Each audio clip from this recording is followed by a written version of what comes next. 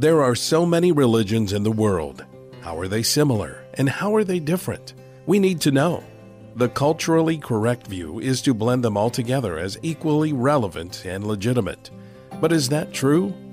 Prior to becoming a follower of Jesus, your host, Mike Shreve, was an avid seeker of truth, exploring many paths to spirituality. One of his passions now is to help bridge the gap so that others can discover the true light, which gives light to everyone entering the world. Now, here's Mike Shreve revealing the true light.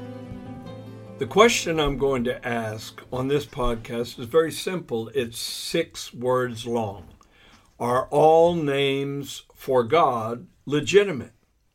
Now, pluralism embraces the idea that all paths to God are legitimate, and no one worldview provides a full picture of ultimate reality or absolute reality. And because of that, some pluralistic thinkers would propose that any name assigned to God is legitimate and appropriate. Is that true? It certainly sounds loving and tolerant, but is it true? Or is there a correct revelation of the divine name that uniquely and powerfully grants us access into His presence and into a real personal relationship with Him? This is a very important question. And I'll state my view right at the beginning because I believe God. I believe with all of my heart that God has a correct name applied to Him, and that all of the names assigned to Him in various worldviews are not all correct, and that if He accepted them and responded to them, He would be making a very confusing and contradictory statement about Himself. Let me support that statement with some proof. For instance, if God responded to the name Zeus, the primary god in the Greek pantheon, then He would be validating the existence of all the other deities in that worldview. If He responded to the name Jupiter, the primary god in the Roman pantheon, He would be validating, once again, the existence of all the other deities that are a part of that worldview. Also, if God responded to the name Brahman, which is ultimate reality in Hinduism, or Sugmad, which is a name given to ultimate reality in a group called Ekankar, then He would automatically be indicating that the ultimate source of all things is just an impersonal life force, a cosmic level of consciousness, an it, not a he, not a personal God, but an impersonal force. So again, if He responded to the name Brahman, He would be validating that view of the nature of the Godhead.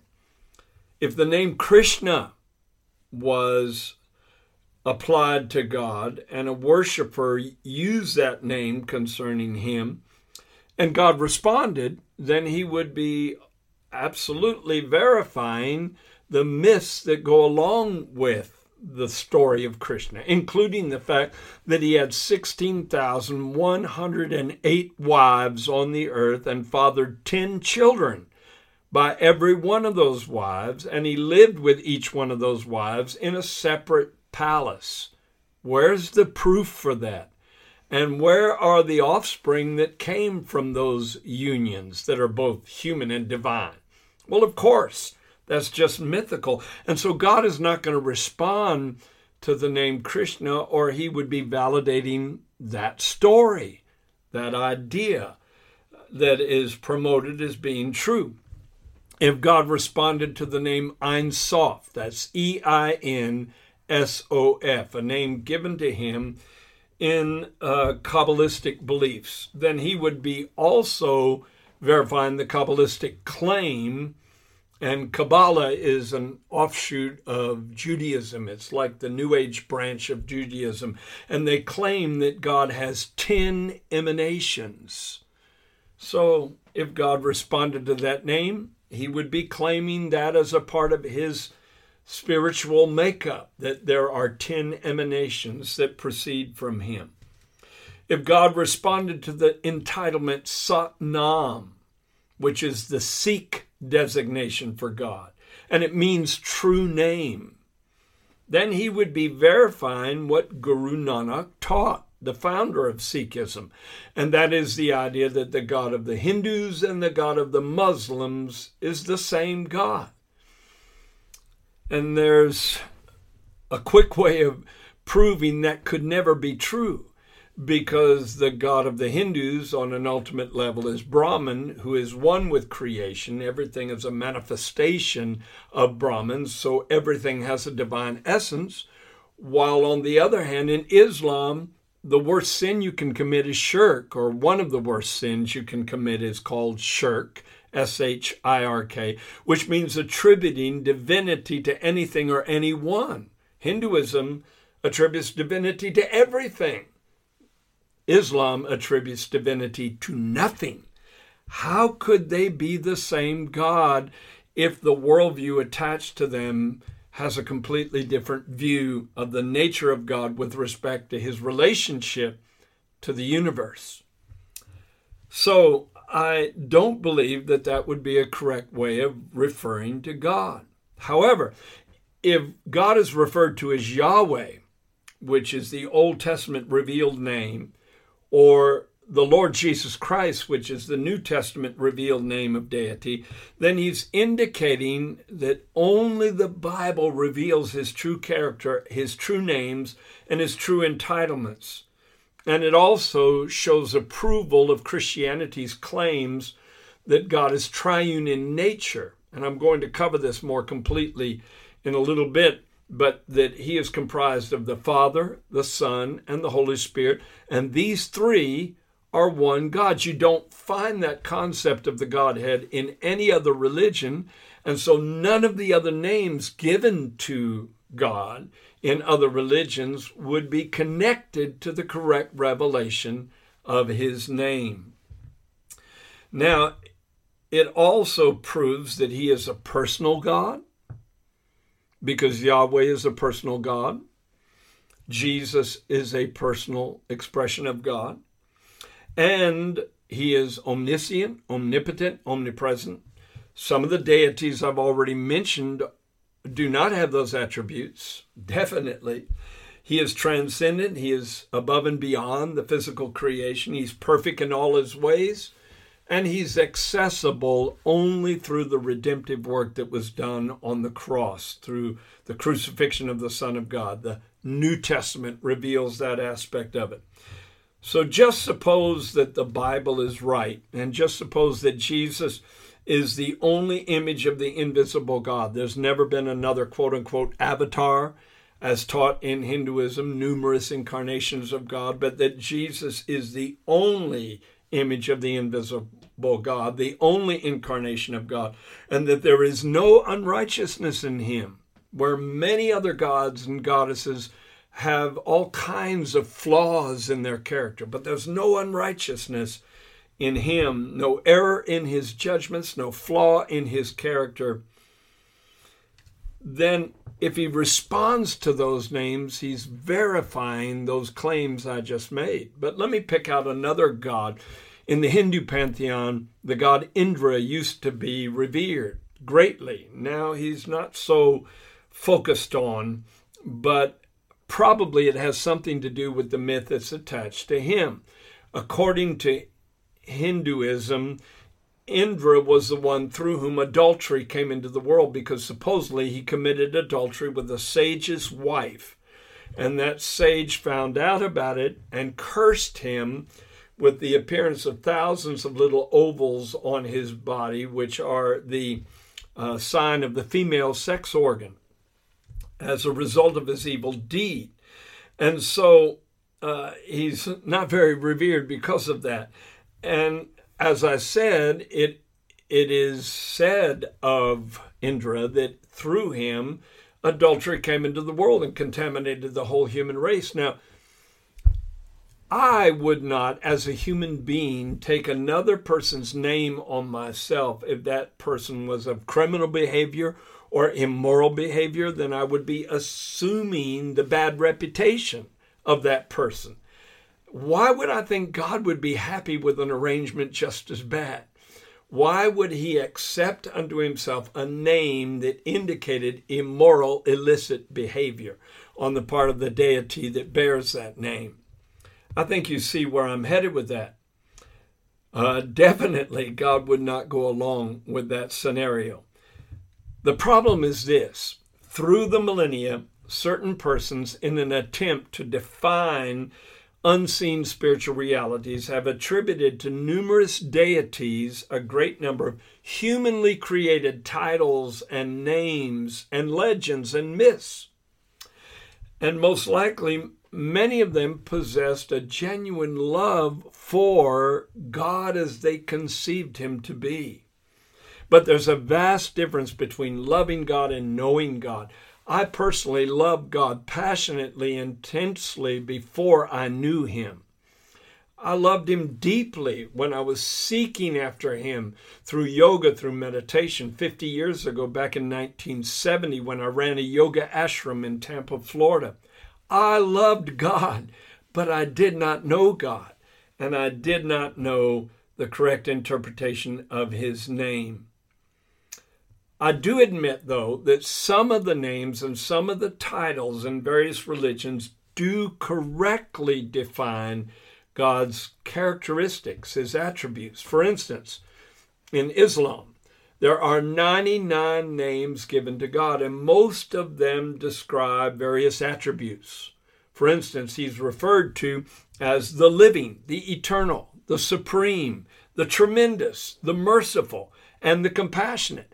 Well, I'm sure you agree with me, all of those are correct descriptions of him, and they're actual personality traits of the true God, but they're titles. They're not personal names for him. They're simply descriptive titles. Also, I think it's interesting to see that not one of the names given to God in the Islamic faith indicates his fatherhood. He is not referred to as Father, because one of the main maxims that you hear Muslims give is that God is not begotten, neither does he beget. That's on the Dome of the Rock shrine in Jerusalem.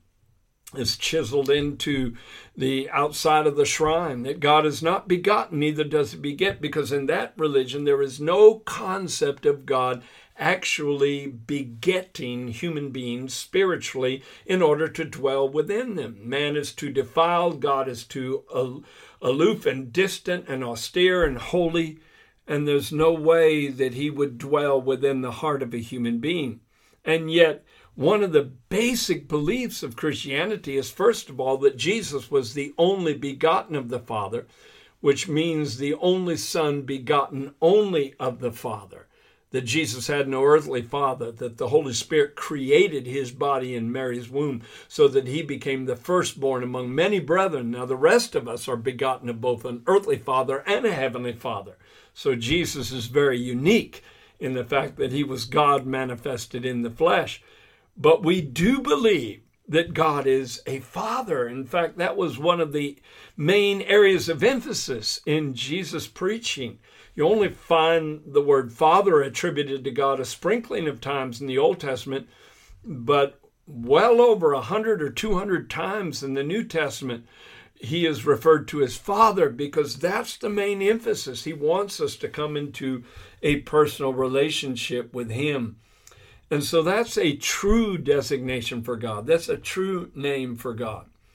I propose that with the exception of the one true God, all other gods in all the other religions of the world are humanly created, humanly manufactured. They are the product of man's often sincere yet erring attempt to interpret the realm of the supernatural. Again, because of the various characters assigned to these deities, they are in many ways a misrepresentation of the nature of God. And if seeking persons use these wrongly assigned divine names, in their minds, they automatically associate those names with the myths attached to them. So, in many cases, if God allowed this, it would be counterproductive. It would be digression, not progression, as far as the advance of the truth in this world. It would be a confusing mess. And so God only wants the true name lifted up as a tower that we can run into. In fact, the Bible says the name of the Lord is a strong tower, and the righteous run into it, and they are safe. And in the Song of Solomon, it says that his name is like ointment poured forth. It's a sweet perfume-like essence poured forth into our lives. Now, other religions celebrate the importance of knowing the name of God. In fact, in Hinduism, in the Srimad Bhagavatam, chapter 6, verse 1, it says, nothing is more purifying than the holy name of God. Well, I agree with that. But you don't find the name of God in Hindu sacred scripture. One of our chief pursuits, therefore, should be to know the true name of God, which is only discoverable in the Bible. The legendary founder of Taoism, Lao Tzu, taught that ultimate reality is an impersonal cosmic energy and a force that fills the universe. He admitted, now this is from the Tao Te Ching, so it's quoted material. He said, I do not know its name, I call it Tao. That's T-A-O, from which you get the word Taoism, the name of that ancient Chinese religion. Now, the word Tao means the way. So Lao Tzu is saying, I don't know the name of ultimate reality, so I'm just going to apply a name to it. I'm going to call it Tao. Well, in a way that connects to a title Jesus placed on himself, because he said, I am the way, the truth, and the life. However, the way, as described in Taoism, is completely different than the way described in biblical Christianity. And so even though the titles are the same, the interpretation is far different. And so we have to be careful when we're fitting all these things together like puzzle parts. Praise God. Guru Nanak, I already mentioned him, the founder of Sikhism. He said this, that the Creator's name is a stairway which leads to the Maker, an ascent to the bliss of mystical union. And another version of that same passage in the Japji, and it's verse 32, says, the way to perfection and the stairs leading to honor is this name given to God. And of course, that name, once again, is Satnam, which is not a personal name. It's just a description of what we need to know. Satnam means true name. Well, what is his true name? We need to find that out. And we are going to find that out on this podcast. I believe with all my heart that I have the answer. At certain pivotal times in the history of God's relationship with man, as written in the Bible, he unveiled different facets of his true name. From the very beginning, there was a revelation of the name of God given. In fact, the fourth word in the Bible is the word Elohim, which ironically is a plural Hebrew word, but is translated into the singular word God. In the beginning, God. The Hebrew word is Elohim, a plural word. Was that God from the beginning, indicating the plurality of his nature, that there is one God, and yet he is comprised of the Father, the Son, and the Holy Spirit? I believe that first word, that first title attributed to him, does that various thing. And there are many other titles and names given to God in the Hebrew language. For instance, and I may go into them more deeply as we proceed, but he is referred to as El Shaddai, which means the Almighty God, or El Elyon, which means the Most High. He's referred to as Yahweh Rapha, the Lord our healer, Yahweh Sidkenu, the Lord our righteousness, Yahweh Imkadesh, the Lord who sanctifies us. There's so many beautiful names given to God that indicate the way he reveals himself to us and the way he functions in our lives. And so it's so important to know his names, because to know his names is automatically a revelation of what we can expect him to do in our lives. The evolution of the name of God is very important as you follow it through the Old Testament. For instance, God revealed himself to Moses in Exodus chapter 3, verse 14. In that burning bush encounter where Moses hears the voice of God speaking out of the bush, and he says, "Moses, Moses," and he says, "Here am I." And in his conversation with God, he asks God what his name is and what name he should give to the children of Israel as the name of God. And he said, "Tell them that I am that I am. Tell them that I am sent you to them." And in the Hebrew, it's made up of three words. I am that I am is made up of Haya, Asher, Haya. That's Hayah, Asher, Hayah. I am that I am, which denotes that he exists within himself, that he has no source of being outside of himself, that he is the self-existent one that spans infinity past, infinity future. I am, not I was, not I will be, but I am that I am. What a descriptive name for God. And then a little further on in Exodus, chapter 6, verse 3, God is speaking to Moses, and he said these words. He said, "I appeared to Abraham, to Isaac, and to Jacob as God Almighty," which in the Hebrew is El Shaddai. "But by my name," and the letters in Hebrew now are YHWH, translated Lord in most of your English Bibles. But God said, "By my name, Yahweh, I was not known to them." Now, there's a lot of discussion over the correct way to pronounce what has been termed the Tetragrammaton. Over 2,000 times in the Old Testament, you find the word Lord in English as the translation of YHWH, which is really insufficient because Lord just means master. It's not a personal name. But YHWH was the revelation of God concerning his own personal name. Unfortunately, there were not vowels in the Hebrew alphabet. And so it can be pronounced several ways because it's not clearly indicated in the original spelling. But the Hebrew letters are Yod, He, Wah, He, or Yod, He, Vav, He. And that is YHWH. Some have said that it should be pronounced Jehovah, but that's impossible because there's not a J in Hebrew. Some say it should be Yahovah or Yahovah, but I tend to believe the correct pronunciation is Yahweh, the personal name of God.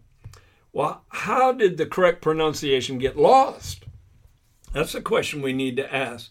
Well, most likely in around the 5th century BCE, or before the Common Era, Jews decided that the name of God was so ineffable, it was too holy to be uttered aloud.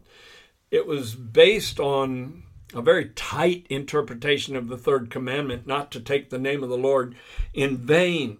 And so they decided that common people should not even use the name of God, and neither should priests or the high priest himself even utter the name of God except on appropriate and very holy days. In fact, it was on Yom Kippur, the Day of Atonement, the 10th day of the 7th month, that the name of God was uttered once a year on the temple steps, and that was during the priestly prayer. The Lord bless you and keep you. The Lord make his face shine upon you and be gracious unto you. The Lord lift up his countenance upon you and give you peace. But again, the original Hebrew translated Lord in Numbers 6, 24 through 26 is YHWH. And so it really should have been Yahweh bless you and keep you. Yahweh lift up his countenance upon you and be gracious unto you. Yahweh give you peace. Make his face shine upon you. Make his face shine upon you, which means favor overflowing into your life. Praise God. Well, when the Romans destroyed the temple in 70 AD, in order to punish them for their rebellion, there was no longer a proper setting for the name of God to be uttered because the temple was gone, the Jews were scattered, and so over a period of centuries, they lost the memory of the correct pronunciation. And now, interestingly, when that name is read in synagogues, or when that name appears in Scripture in synagogues and the readings that are going on that day, they will insert the word Adonai instead. And curiously, Adonai is also a plural word. It's the plural form of the word Adon, which means Lord. But again, that's just a title. It's not a name. Well, I believe all of this was solved when the angel Gabriel spoke to Mary and said, "You shall call his name Yeshua," which is translated or transliterated into English as Jesus. You shall call his name Jesus. You shall call his name Yeshua, which means salvation, for he shall save his people from their sins. See, the name, the Lord Jesus Christ, is a composite name. It's the triune name of the triune God. Lord is a reference to the Father. Jesus is a reference to the Son, and Christ, meaning anointed one, is a reference to the anointing of the Holy Spirit. So the Lord Jesus Christ is the triune name of the triune God, the true God out of all the gods of the world that are worshipped. If you'll call on that name, you will be saved. Romans 10:13 says, "Whosoever shall call on the name of the Lord shall be saved." Not a name, not any contrived name created by human beings, but the revealed name of God that came from Gabriel to Mary and has been transferred to us through the Scripture. That name alone brings salvation. And of course, that includes all the other ways that the name Yeshua has been transferred into other languages. All the other names in other languages that represent Jesus are still applicable to him. Praise God. So we have the true name of the true God. And when we call upon that name, we can expect to find salvation because that name connects us with the worldview surrounding the utterance of that name, because that name reveals a belief system that says he became sin for us on the cross, he was buried, and he rose again the third day and ascended into heaven and is seated at the right hand of the Father and is coming back again. When I say Jesus is connected to all of those true beliefs, the true revelation of the plan and the purpose of God. No wonder it's necessary to use the true name of God if we're going to connect with him. So I believe I've suitably answered the question that I asked at the beginning. Are all the names attributed to God legitimate? Absolutely not. You need to know the true name of the true God. Call on his name today, and your life will be changed forever. Thank you for joining Mike Shreve today on Revealing the True Light, and thank you for opening your mind and your heart to the truth. Be sure to subscribe on iTunes, cpnshows.com, or wherever you listen to podcasts so you don't miss new episodes. You can explore the beliefs of many world religions more deeply by ordering Mike Shreve's book titled In Search of the True Light. We also invite you to visit our website, thetruelight.net, and sign up to be part of our global internet family.